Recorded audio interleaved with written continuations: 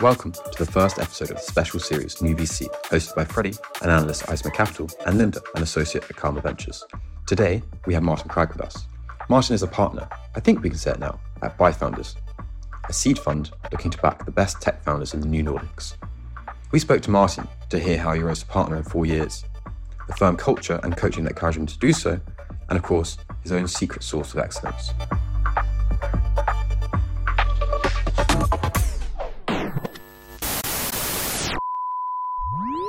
Martin, thank you so much for being on the show. We're super excited to have you with us. Please introduce yourself. Who are you? Why are you here? What's your superpower?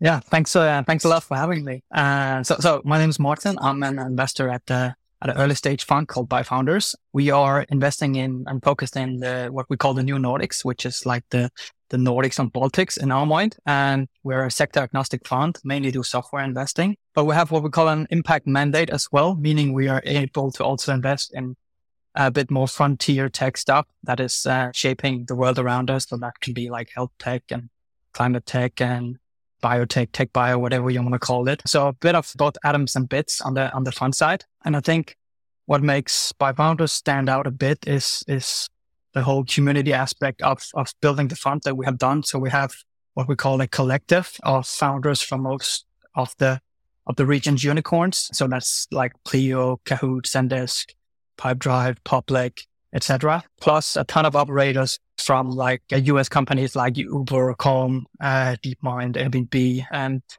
all of these people have gathered in the fund and have convinced them to also invest in the fund on fairly good terms, meaning they don't pay any fees, they don't pay any carry to the fund. And in exchange for that very good deal, they have agreed to also help our portfolio companies when we invest and also help us as investors when we look at portfolio company or potential investments. So I think we have succeeded in creating some sort of incentive alignment around a broader community of people. And when we started the fund like 5 years ago, there was a large gap in the market, at least in Denmark, where we are based and also in a lot of the rest of the Nordics and Baltics. And there was a large gap in the market for like founder-focused venture funds that also had a global like both network and global outlook. So I think we were one of the first funds to actually, being raised by former entrepreneurs and former founders with a heavy focus on operators and community. I know many funds nowadays have like some sort of operator network or collective or whatever you want to call it.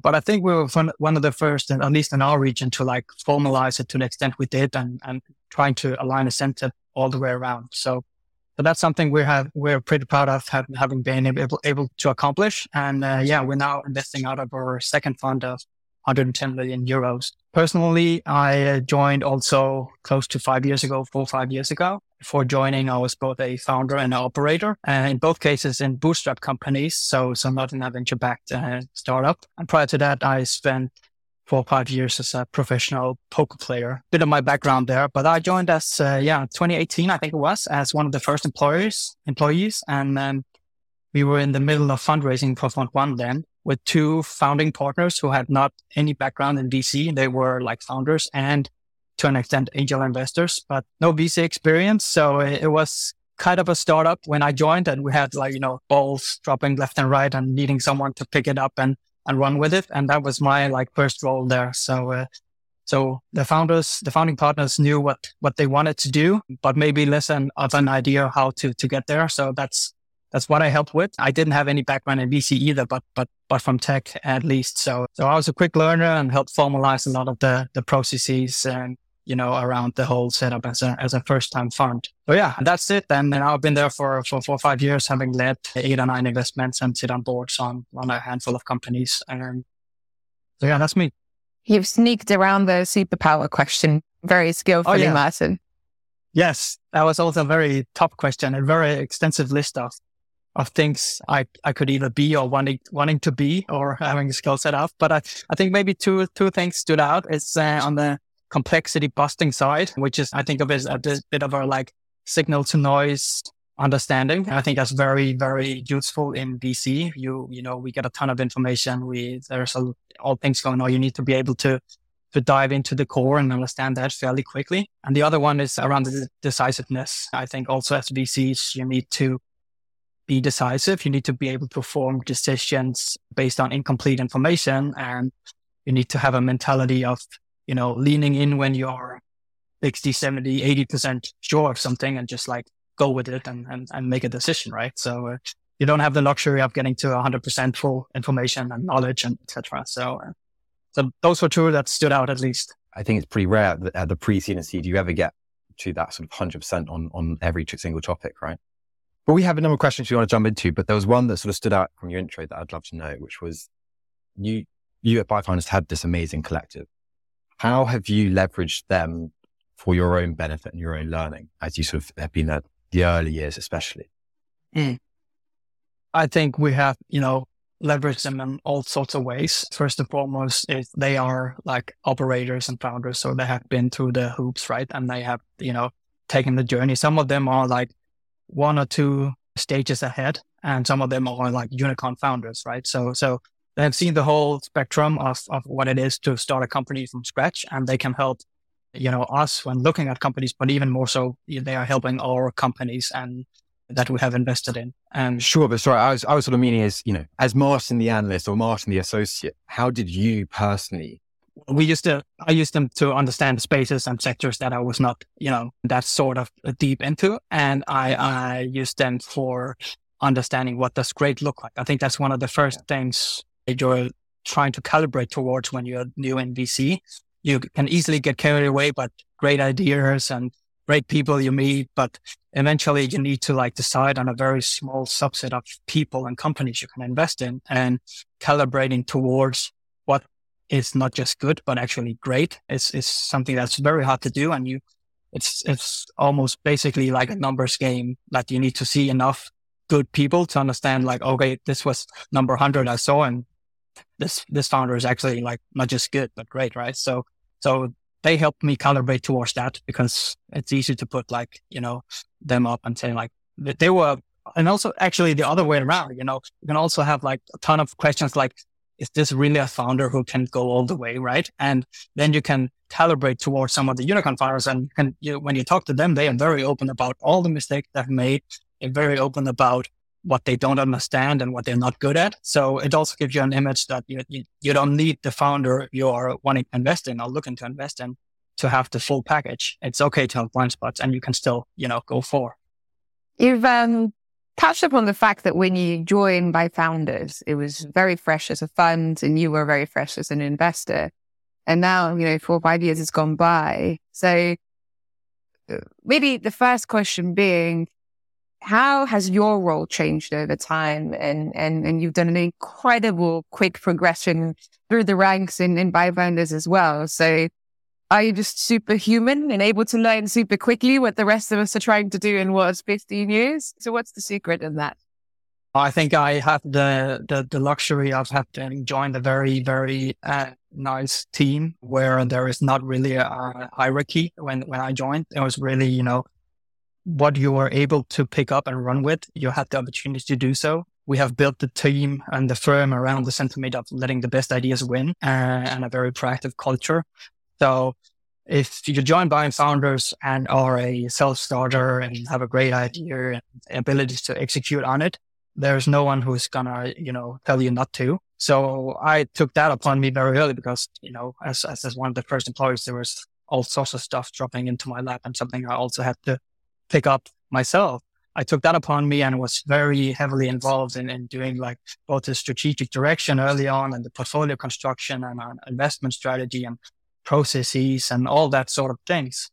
So I think maybe my responsibility has, I've taken them upon myself, but also they have increased incrementally over the years. So it's kind of just feel naturally to gradually move into this role, right? Maybe the core kind of skills. What do you think kind of likely to that? Is that quick learning? You kind of talked about that earlier. Is it adaptability? Is it, what is it that you think has been incremental in that? I think curiosity and the ability to learn quick and the willingness to do so. So as I said, no one was a trained VC at the firm. So, we had to pick up pieces from our network. We had to read a lot and listening to podcasts, blogs, books, all sorts of studying the whole history and the industry, right? And then getting up to speed. and then combine that with the willingness to take initiative and, a setup where it's actually, we recommended that you take initiative, then I think, if you have the willingness and the ability to do it, then you can move pretty far with at ByFounders at least. ByFounders is almost a startup in itself, a 5-6-year-old startup. And then you touch on the sort of the learnings that all these sort of founders in your collective have.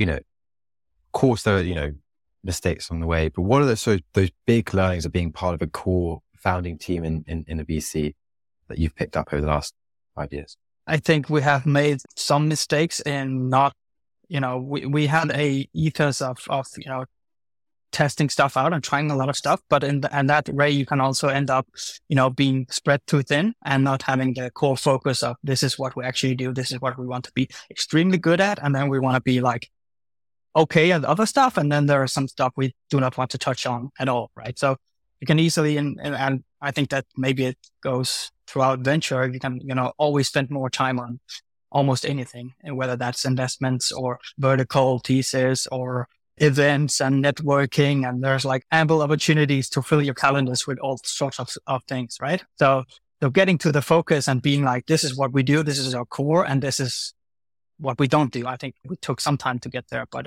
increasingly getting better at it, at least I hope to. I think that's a really good point though on finding out where you need to be spending your time. As an analyst and associate, you could book up every night of your week with some kind of event or drinks, or one of your key superpowers is being decisive. So how are you decisive in what you choose to focus and spend your time in? It's I don't know how I'm like explicit about it, but I think to me it comes sort of naturally, and I think you can get caught up in the whole networking setup, and we have people at our fund who are extremely good at that, and I use that as their main source of investment opportunities and startups. And then we have other people who are good at being more proactive and diving into verticals, etc. So for me, I've been more on the latter side, I think, and being more proactive and hearing around companies and who's out there rather than doing VC calls back to back. But I think it's very much up to it's not like a winning recipe, one or the other. I think there are good opportunities in both ways of working. I try to focus very much on also the boards that I am on and the companies that I work with. They come first, and I tend to spend a lot of time with them, and that naturally means that, I have a fixed set of hours I could use on the networking and events, etc. So it's always a trade-off, and I'm not, claiming that I can, always make the right choices there, but I try to think of it as at least we have a finite amount of time, and, bigger impact on some stuff and less impact on other stuff.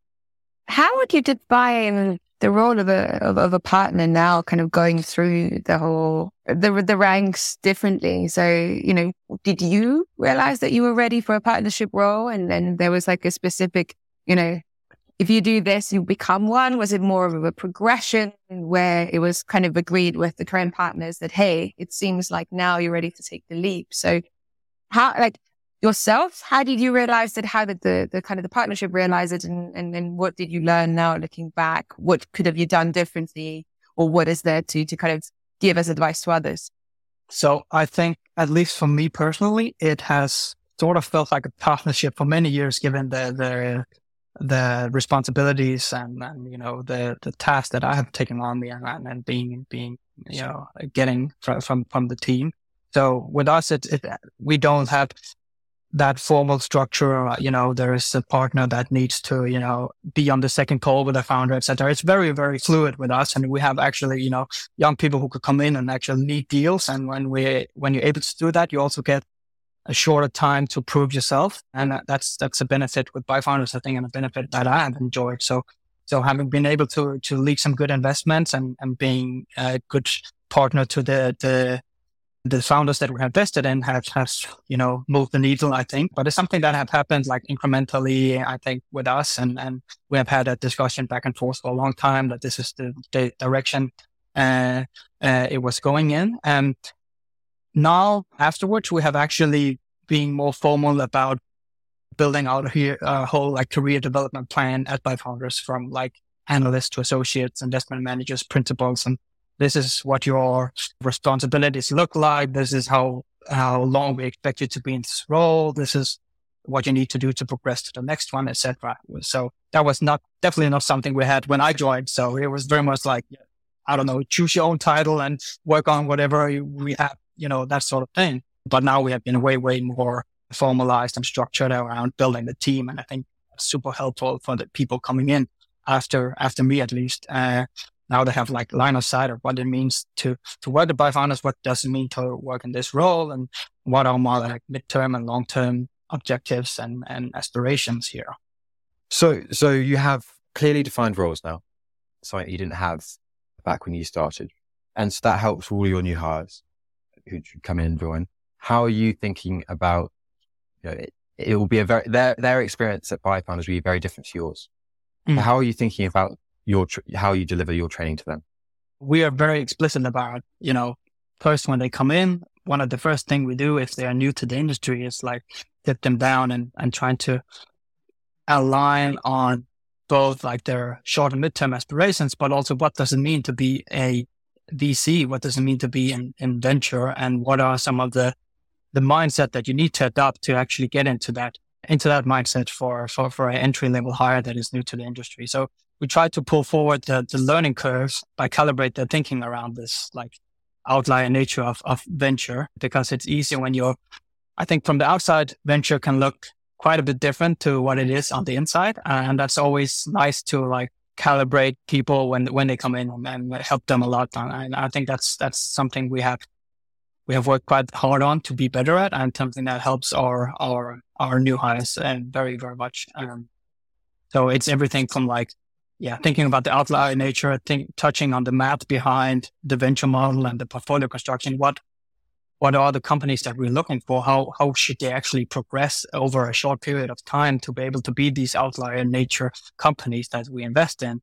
And that's very different from when you look at the industry from the outside. You come in and you just want to like invest in startups, and we go after a very narrow subset of these startups. So calibrating new hires to that is something very important for us. And after that, we are very, we do like weekly one-on-one. 2-3 times a year, we are having performance reviews and trying to understand where they want to go in the future. And we have examples of joiners who would like to go to a portfolio company in 1-2 years from after they're joining. We try to already map that possibility out for them early on and trying to figure out where they're strongest and where they can help out portfolio companies, where they have their interest. And some are very adamant that they want to be like in venture for 10 years and even further. And then we try to, to see how we can make that happen and put them on that trajectory. But I think it's very much like setting the expectations and understanding each other's like long-term aspirations is very helpful. So just being transparent around it is something that helps a lot. And it's one of our core values at Biofounders, both in terms of internally and externally. So that's something we spend quite a bit of time on. Maybe a bit more of a philosophy related question. I don't know if you'll have an answer to this. Oh no. I think many VCs struggle to kind of promote people and have this good pipeline of people coming up to firms, and those few then have succeeded in that. And your experience of working with other funds and seeing kind of other people in the industry, why do you think that is? What are the kind of core things in the VC industry that, is it the wrong hiring? Are we targeting the wrong people? Is it that the VC industry as a whole has some strategical disadvantages of promotion? Is it that, we're not allocating enough time of it? What is your take on it? I think there are numerous reasons for it. One is, of course, like on actually, generational shifts in VCs and in VC, and you're giving up a piece of the pie that you have earned or you feel entitled to. Maybe you are entitled to it, right? So that's at least like a high level incentive structured thing. And then there's another aspect of I think VC maybe not now, but at least earlier, kind of a cottage industry with, a very top-down approach, very, few folks and that's all you needed. Now it's becoming way more professionalized. So you have like whole teams, and you kind of need that career progression to be able to get the best people and having the best people to stay, because otherwise they're going to be, out the door fairly quickly. And then you have to start over. And, as a fund who actually want to build like not just a fund, but a firm, we also spend a ton of time with people and the culture and that sort of thing. So you definitely need to be able to give new hires a line of sight of what can my future at this fund look like in 2, 3, maybe 7, 10 years. I'm not saying everyone who joins will be on the partner track, but it's definitely a possibility at Byfounder to come on the partner track as a new joiner if you're putting in the work and you're good at what you do. Yeah, it's almost like you still need to be an outlier within Byfounders. You still got to be the best in Byfounders to make it to the top. So sticking on that theme of new joiners, what do you hope your analysts and associates come to you with? What would you advise those young professionals in the industry to come to the partnership and ask around progression? That's a good question. I don't think I want them to come and ask anything. I think we try to be very, as I said, transparent, right? What do people want and what do they want to achieve? I think we also transparent, and as you said, we want to see outlier performance. That doesn't mean you need to like make all the right investments and never do a wrong one. Definitely not. Maybe even the contrary. But we need, some sort of evidence of you thinking outside the box and not being like one in 100, one of many, but being one of 100 instead. I think we apply the same logic to the investments we make to the people that we hire and keep it. But yeah, I'm very proud of the team so far. So I think we're doing something right. Obviously, you have a great plethora of people at Byfounders. People have been progressing in different roles across the board, and obviously yourself to partnership.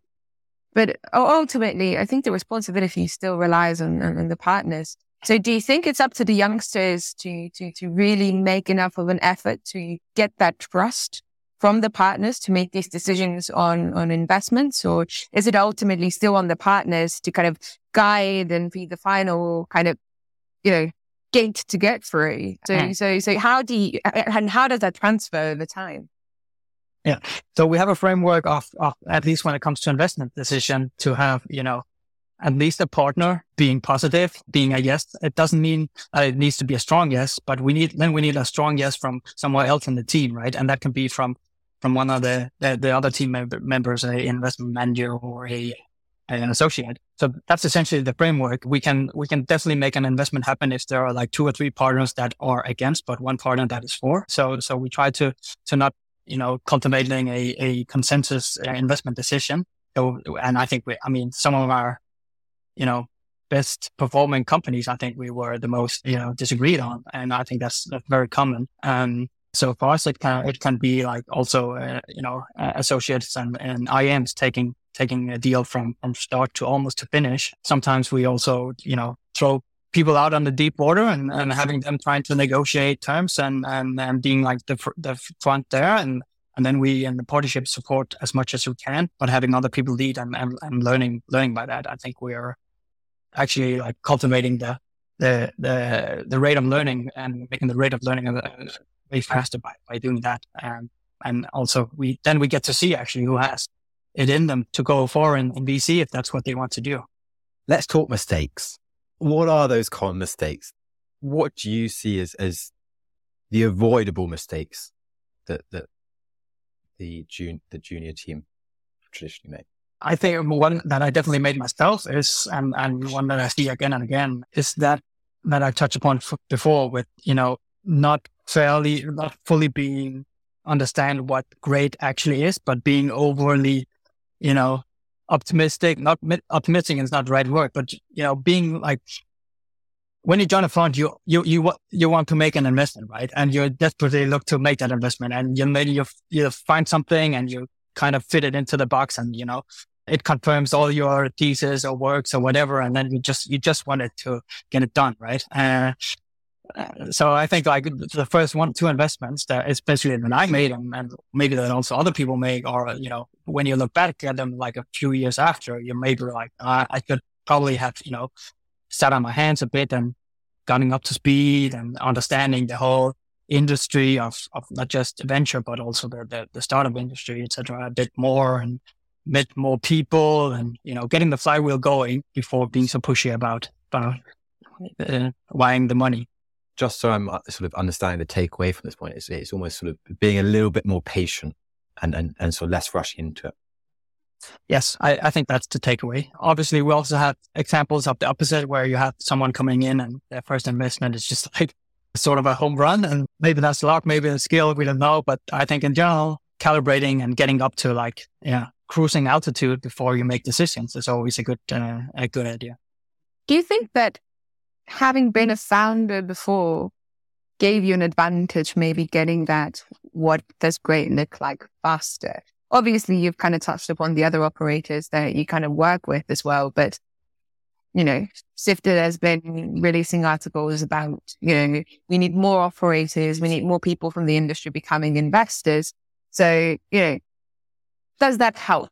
I don't think it helped me. As I said, I was mainly in bootstrap startups. So there's like a far, between running a small shop that is never meant to raise VC dollars. It's never meant to be an outlier. And then raising VC dollars and trying to build that massive company, like a big step change between the two. So it did not help me. I think what helped me more was actually my past as a poker player, because that's fairly easily translatable to a lot of the decision making you're making and as an investor. But on the whole debate between founders and operators, etc., I think I think it helps to have been in the shoes of starting something from scratch. You have empathy.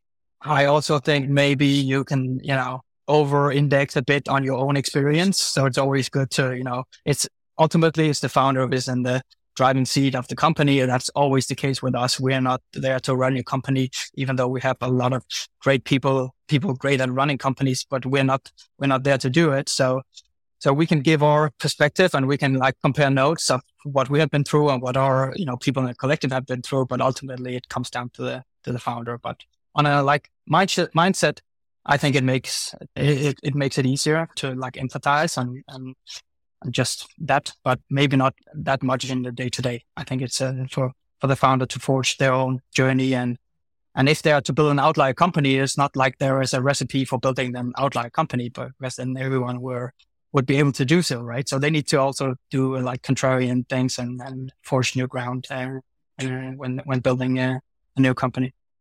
But do you think you do look at companies slightly differently because of your background, or obviously, I think at biofounders, you all have very similar backgrounds in the sense of some sort of operational experience in almost all of you, I think. But does it change the way that you approach it versus, I don't know, comparatively to maybe other investors that you've spoken to who maybe come from different backgrounds?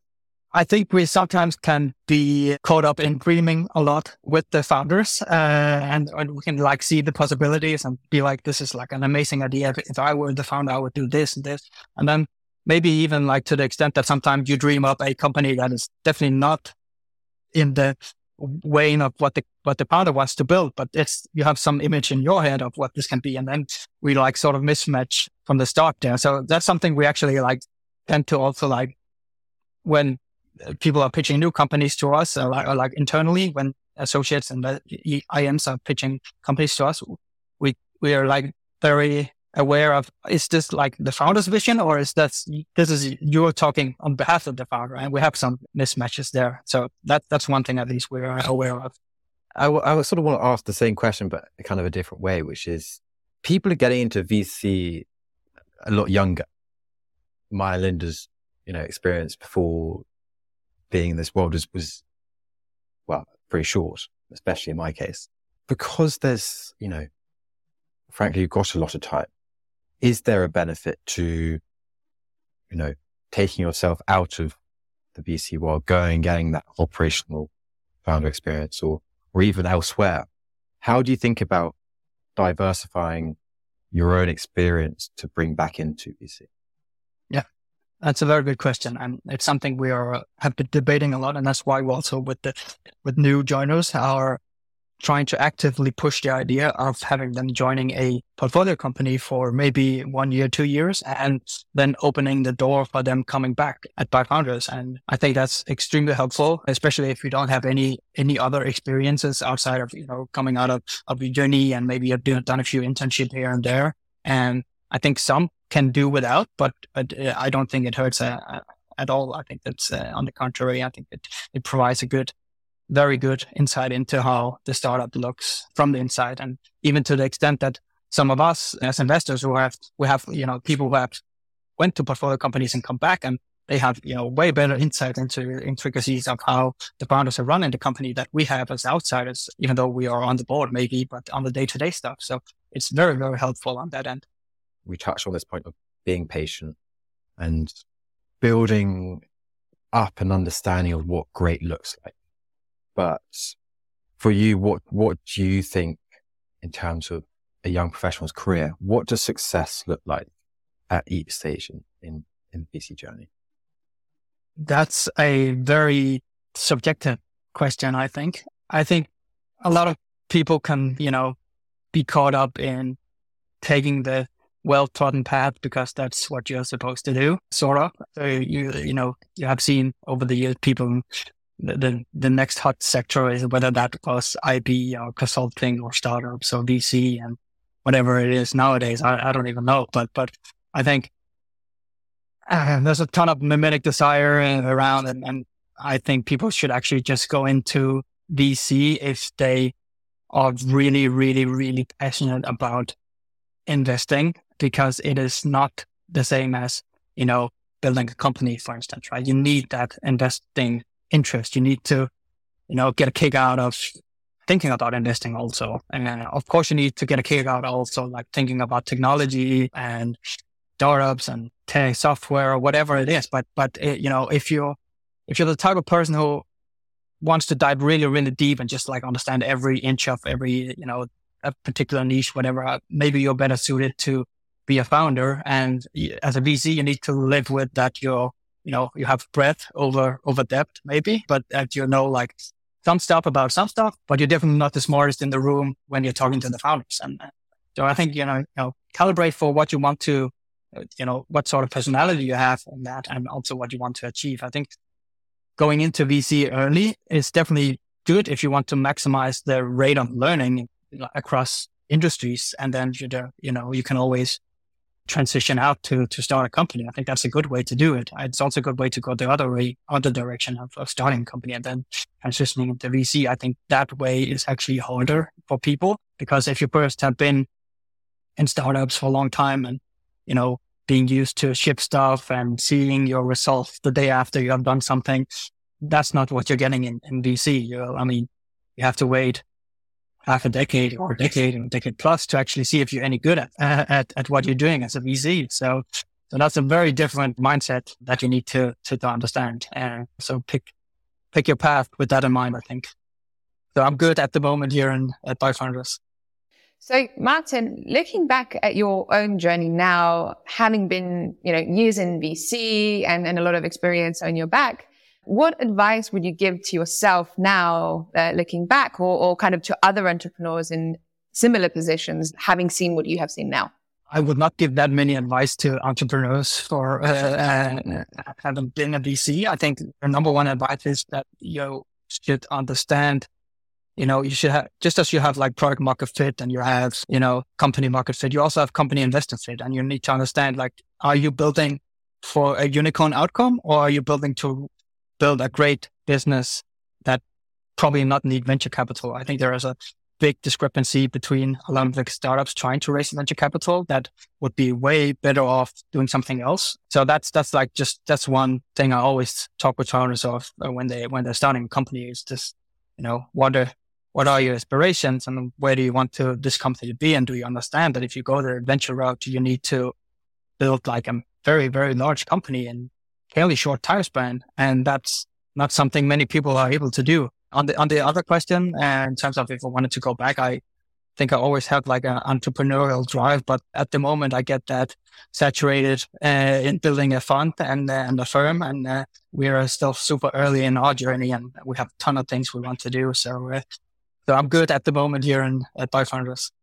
So obviously, Martin, we've touched upon it multiple times today already. You have cracked some sort of a code when it comes to fast track in VC, in both kind of successes and the road to partnership. What do you think has been a surprisingly important skill in your day-to-day work that isn't necessarily obvious to the rest of us in still in pure mortal positions in associates? Willingness to look stupid. I think that's, you need to be, I know it's like a meme these days, but you need to be somewhat contrarian and be also, able to put your belief out there and just like act on it. And maybe you end up looking stupid and maybe you don't, right? But take the lead and put yourself out there. I think that's helpful. At least when you're in an environment where that is encouraged. You've been dropping, advice bombs throughout the podcast. What would be, a final piece of advice you'd give to the new VC?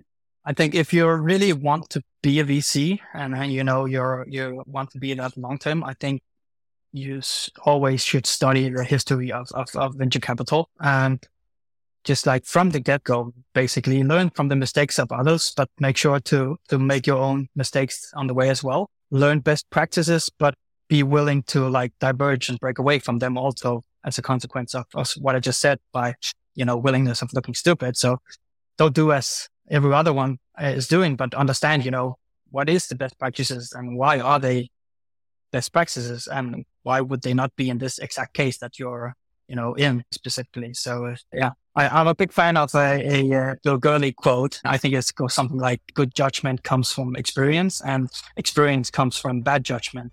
So you sort of have to, going back to looking stupid eventually, that happens to all of us. Yeah, that's a brilliant note to end on and a piece of wisdom we can all take from this. So thank you very, very much for joining us today and everything that you bestowed upon us. So fantastic. Thank you, Martin.